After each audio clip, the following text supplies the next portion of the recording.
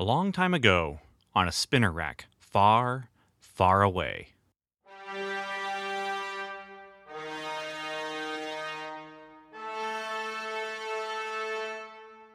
The Comic Book Time Machine presents Marvel's Cosmic Comics, exploring Marvel's licensed sci-fi and fantasy during the Star Wars period.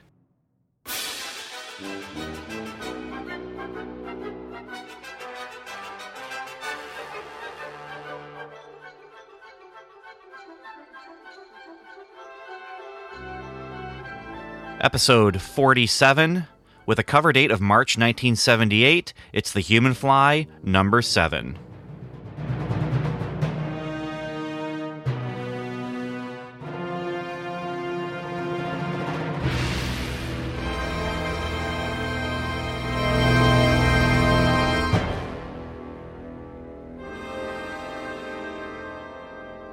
Hello and welcome to Marvel's Cosmic Comics, a sub-feed of the Comic Book Time Machine. Over at comicbooktimemachine.com, you can find our main feed, which features episodes by me and my friends Daniel Butcher and Matt Anderson talking about a number of different comic book subjects. But here, it's just me, Ben Avery, talking about the Marvel licensed sci-fi and fantasy comic books that came out during the Star Wars era of 1977 to 1986. And if you go to episode 1 of this series, you can find an explanation of what that means and what's not getting covered and that kind of thing. But for now, all you really need to know is that we're talking about comics that have to do with books, movies, action figures, and, of course, real-life stuntmen. And that brings us to, well, today's issue, which is The Human Fly, number 7. If you're listening right now, and this is the first episode that you've listened to of this Marvel stuff, you don't know about my history with The Human Fly, and you may not even be familiar with who The Human Fly is or what The Human Fly is. So I'm just going to briefly give you a quick overview of what it is we're actually looking at here. The Human Fly is a real-life stuntman, and he would do different stunts. The money always went to charity, and Marvel Comics connected with him to do a comic book about his exploits, his fictional exploits in the Marvel Universe, that reflected somewhat his real-life exploits. For example, the first stunt in issue 1, where he was standing on top of a plane, that's also a stunt that he had really done in real life. For me, it was a little bit of excitement when I opened up the bag that had that month that featured The Human Fly issue number 1. I was excited because it was something new, it was something strange, it was something beyond, the typical science fiction, pulp adventure type of stuff that I was covering for this project. And it was one of those little surprises, like I've said before, where sometimes I forget what I've put in or when they got put in. And so I didn't know, Human Fly, it's coming up right now. And so I was excited. And since then, I have had my excitement get tempered a little bit. The Human Fly has I was going to say it's been some of the best and some of the worst, but it really hasn't been some of the best. It hasn't even come close to being some of the best of what I've been reading. It has absolutely been some of the worst of what I've been reading. And I believe it's Human Fly number 2 that is quite possibly the worst thing I've read for, not just for this series going through the Marvel Sci-Fi. It's quite possibly the worst thing that I've read for anything that has to do with Comic Book Time Machine. It's not the worst comic book I've ever read. That honor goes to something else. A couple other things, actually. Definitely not the worst comic I've ever read.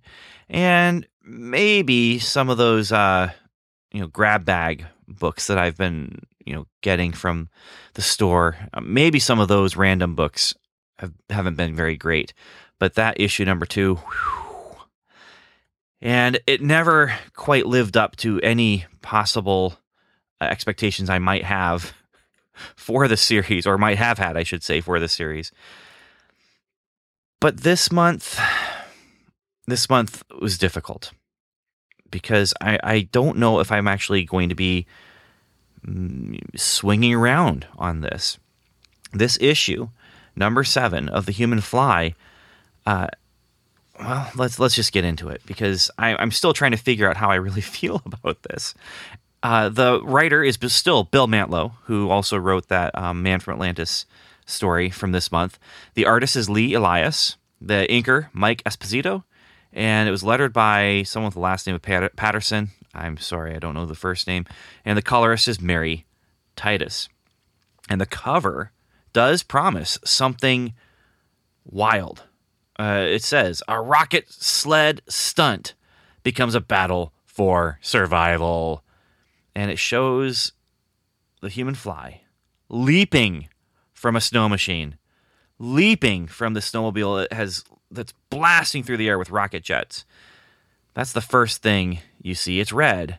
And then you see what he's leaping toward, a giant bear. And underneath the bear, a child, screaming in terror. Behind the child, an adult body laying on the ground with a crashed snowmobile next to him. And then there are the words, fury in the wild. So that's our cover. And like any cover, it promises a lot. It has to promise a lot because it wants to get you to plunk down your 35 cents. Hard-earned cash. Cold, hard cash. And it's got to set itself apart from all the other stuff on that spinner rack that we went to in December of 1977. And honestly, the cover does its job well. It sells me on this. And I'll be honest, fighting bears is not something I ever want to do. Fighting bears is not something I'll ever encourage someone to do. Fighting bears is not something that I'd like to go and see happen at a carnival or something like that. However, the idea of fighting a bear is something that it just reaches in and touches that basic nature, that base nature, that human nature that wants to triumph over nature. You get what I mean. The idea, you've got this clawed beast with enormous strength and terrible jaws, and having to fight and overcome this thing. It's like one of the few things in nature that could totally tear you apart, but you could also, as a human being, stand a chance against because of your wits. And I don't want to see bears get hurt. I don't want to see bears hurt other people. But the idea of fighting the bear, there's a reason this phrase, "you must fight the bear," is stuck within my soul. And I really maybe have revealed a little too much about my inner soul. But the idea, you have to overcome this enormous thing that is in your way before you can do something. You have to fight the bear. Now, full disclosure, the phrase itself does not come from any kind of revelation I had in any kind of, meditation or spiritual searching or anything like that. It actually comes from a Saturday Night Live skit that I've never seen. It comes from my friends quoting the Saturday Night Live sketch and saying, "You must fight the bear." And me then kind of just latching on to that concept, that idea that, I think it was just in a suburban setting where it was a family and they were making people fight their bear or something. I don't know exactly what the situation was, but it made me just kind of use the phrase way too often whenever someone wants to do something and I want to, give them kind of a funny answer. I don't say it out loud. It is said within my head. And they say, "Hey, can I do this?" "Yes, but you must fight the bear." So enough talking about Saturday Night Live, although Saturday Night Live could easily have fit into this licensed sci-fi thing with the Saturday Night Live issue of Spider-Man. I'll have to look into that and see if it happened between 1977 and 1986, because that's licensing right there. But no, we're talking about The Human Fly, and Here's the thing. I read it. I mean, obviously I read it because it'd be kind of silly for me to be sitting here talking about this thing and not having read it. Although I could see the case could be made for, not putting myself through torture intentionally. But I read this. And so help me, I think it worked. I think I liked it. The setup is kind of silly, but it's heartfelt. You have the opening splash page is a scene from the middle of the book, as we've done often. The narration is not by any of our typical characters. It's actually done by the guest star. And that's the thing. Like with Man from Atlantis, which actually was based on an hour-long primetime adventure series about a guy who is helping fight evil and helping people, in various situations. I don't know how the TV series worked. I'm just saying that actually was, what we're talking about. This, The Human Fly, this issue is exactly what I've been expecting, and it does so in quite possibly the best way of all 7 issues so far, where it takes the Human Fly. He's traveling, he's doing a stunt somewhere else. I mean, the setup is all there. He's going to do a stunt. Someone gets in trouble. He's got to help them. And that's the setup for a perfect primetime traveling adventurer series like Knight Rider, like The Incredible Hulk, like The A-Team, like, any number of those types of shows. That's what we have here. He goes, he's doing what he does. Something goes wrong with somebody in this, the guest stars, and then he helps them. In this situation, he's going to do a stunt on a snowmobile, a snow machine. And the narrator is a man who works on snowmobiles for this resort for rich people. And he's complaining about how he have all these rich people and they come in and they enjoy themselves, and who's making sure they get to enjoy themselves and getting, paid minimum wage? Him. And not only that, there was an accident recently, and his wife died in the accident, and his son was blinded in the accident. And he can't afford to get his son an operation that could restore his sight. Okay, yes, clearly, we're talking cliche here.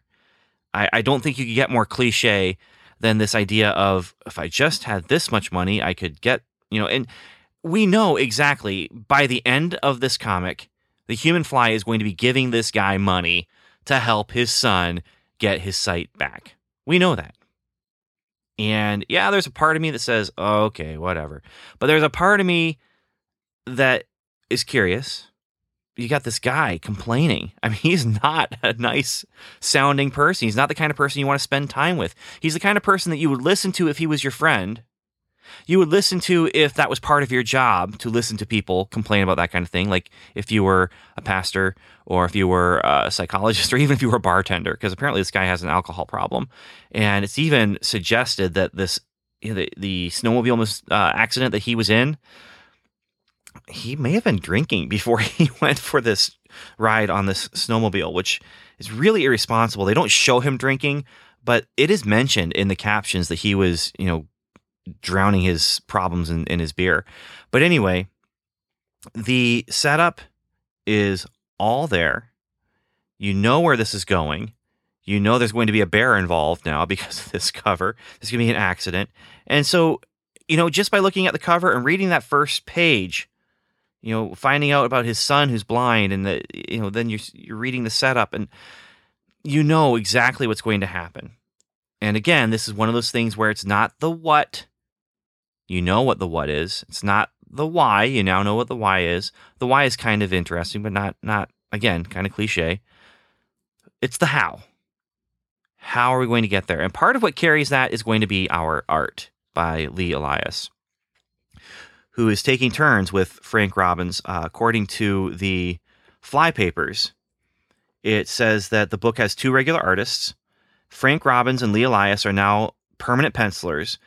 And since most of the stories are single-issue tales, each artist can work on their respective plots, with Bill strenuously seeing to it that there's a line of continuity holding the book together. So Frank did issues 5, 6, 8, and 9. Lee is working on 7, 10, and 11. They said this is something new for Marvel, but then so is the entire concept of a book like The Human Fly. Lee Elias is going to be the person who makes or breaks this book, really. And Bill Mantlo, he's going to give us a story. It's a cliched story, and it feels right at home with a Knight Rider story. It feels right at home with any number of those kind of traveling, helpful hero TV shows. So it's set. It's nice. This is a Christmas story. It's set at a festival at a winter resort, a mountain resort, and people don't want the Human Fly to do the stunt. And we still have a little bit of the stuff going on with Ms. White, the reporter, and she has to.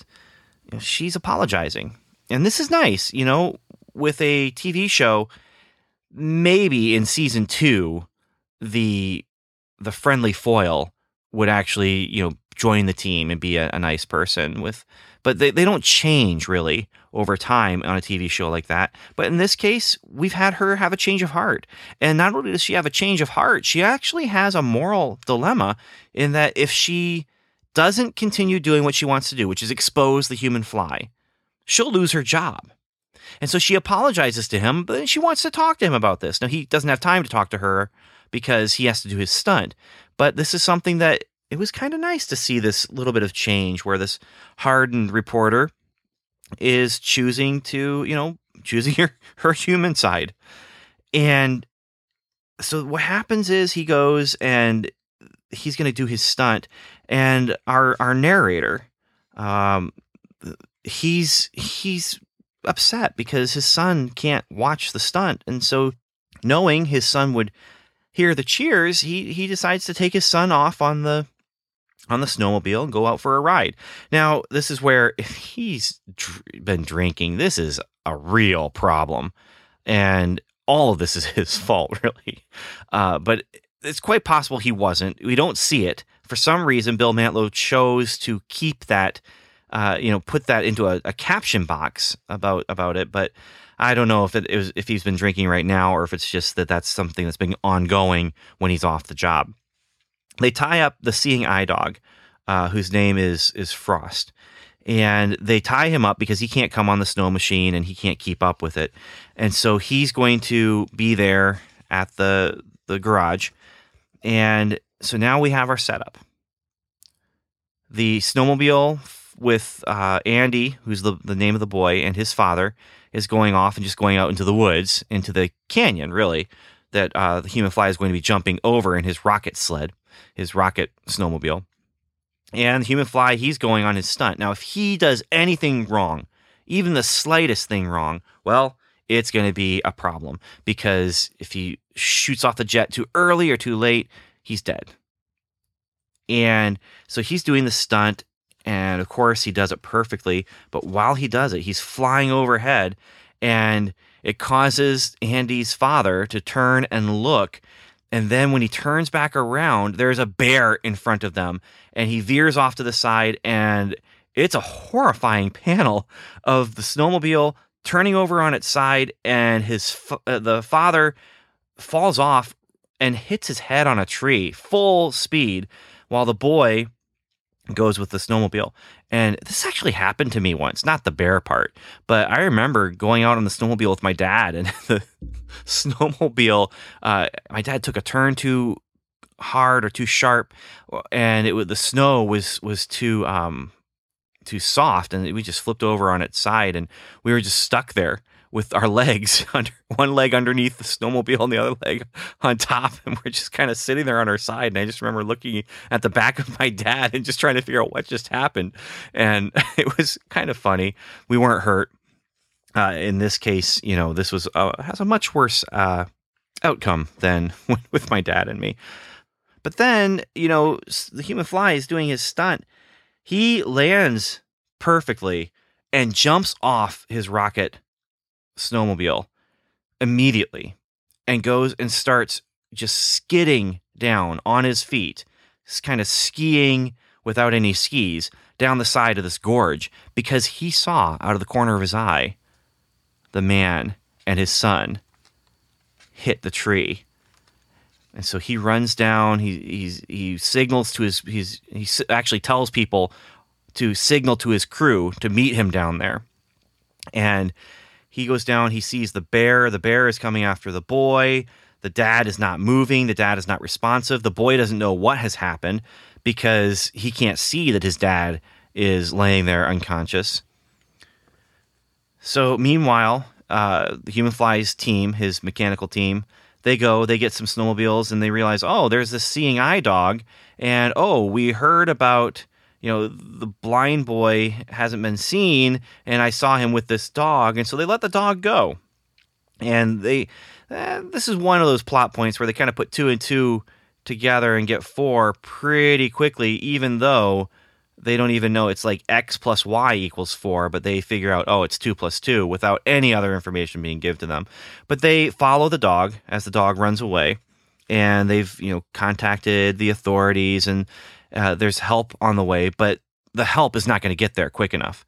Fortunately, the Human Fly is. He gets there. The bear is about to attack the boy. Human Fly jumps on the back of the bear. And these 2 pages, or is it 3? I'm going to peek here. It's 3. These 3 pages of bear fighting make this just perfect. Now, Human Fly has his cane. He's using that, to like put in the bear's mouth. He's trying to pull back on the bear. The bear grabs Human Fly and puts him into, a bear hug. And the little boy realizes that there is a bear and that someone is stopping the bear from getting to him. The little boy can't do much, and he doesn't know where they are exactly, but he gets his flare gun. He manages to find the flare gun from the snowmobile, and turning around, and he's trying to figure out what to do.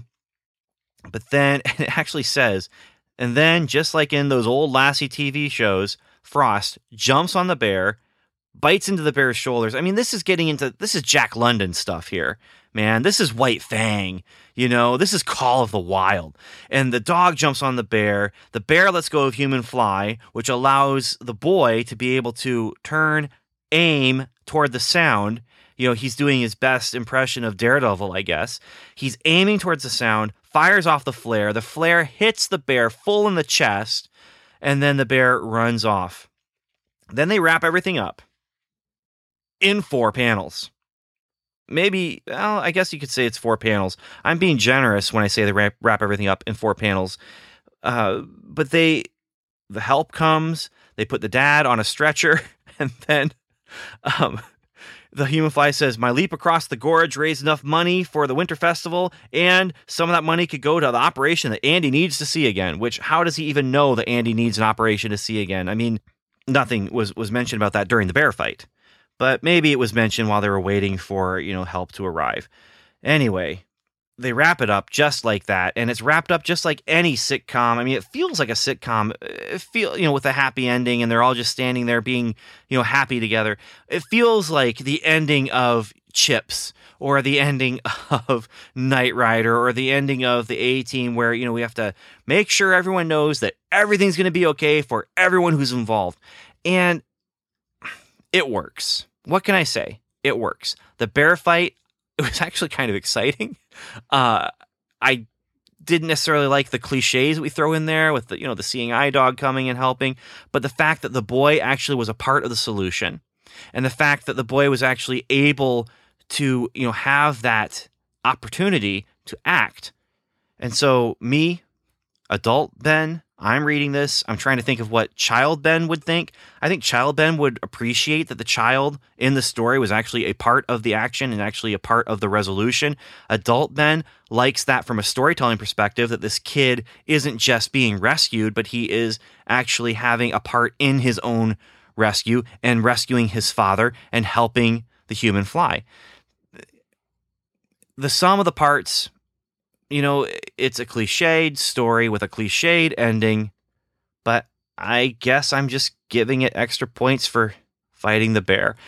And, I just have to say, if you listen to Welcome to Level 7, any of the comic book episodes of Welcome to Level 7, we talked about this on there when we talked about Original Sins with Agent Carter and how they promised me a bear fight and they didn't deliver. Here, they promised me a bear fight, and it was 100 times better than any shark fight that I actually got after they promised me that. And so here I am. I guess I'm just easy to satisfy. I'm easy to please.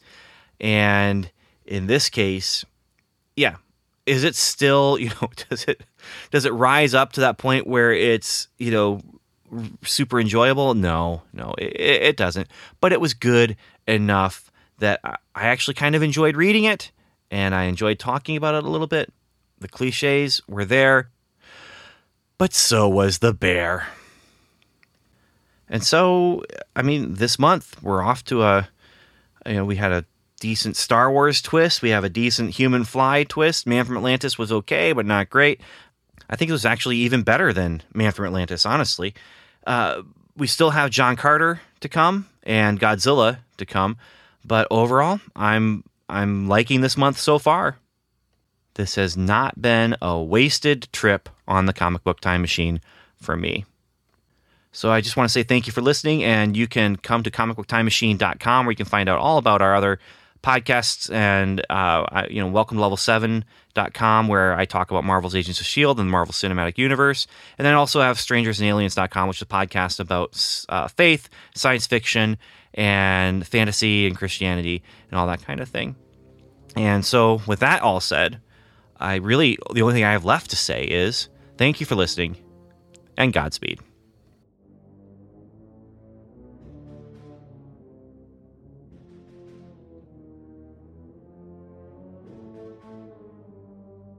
Thanks for listening to the Comic Book Time Machine's Marvel's Cosmic Comics feed.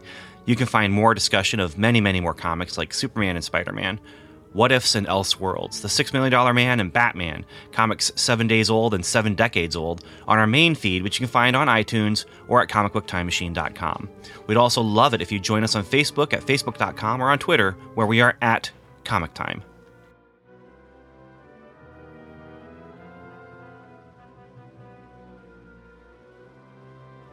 Next episode, what's better than a giant bear fight?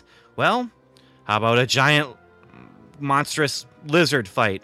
Godzilla, King of the Monsters, issue number 8, cover dated March 1978.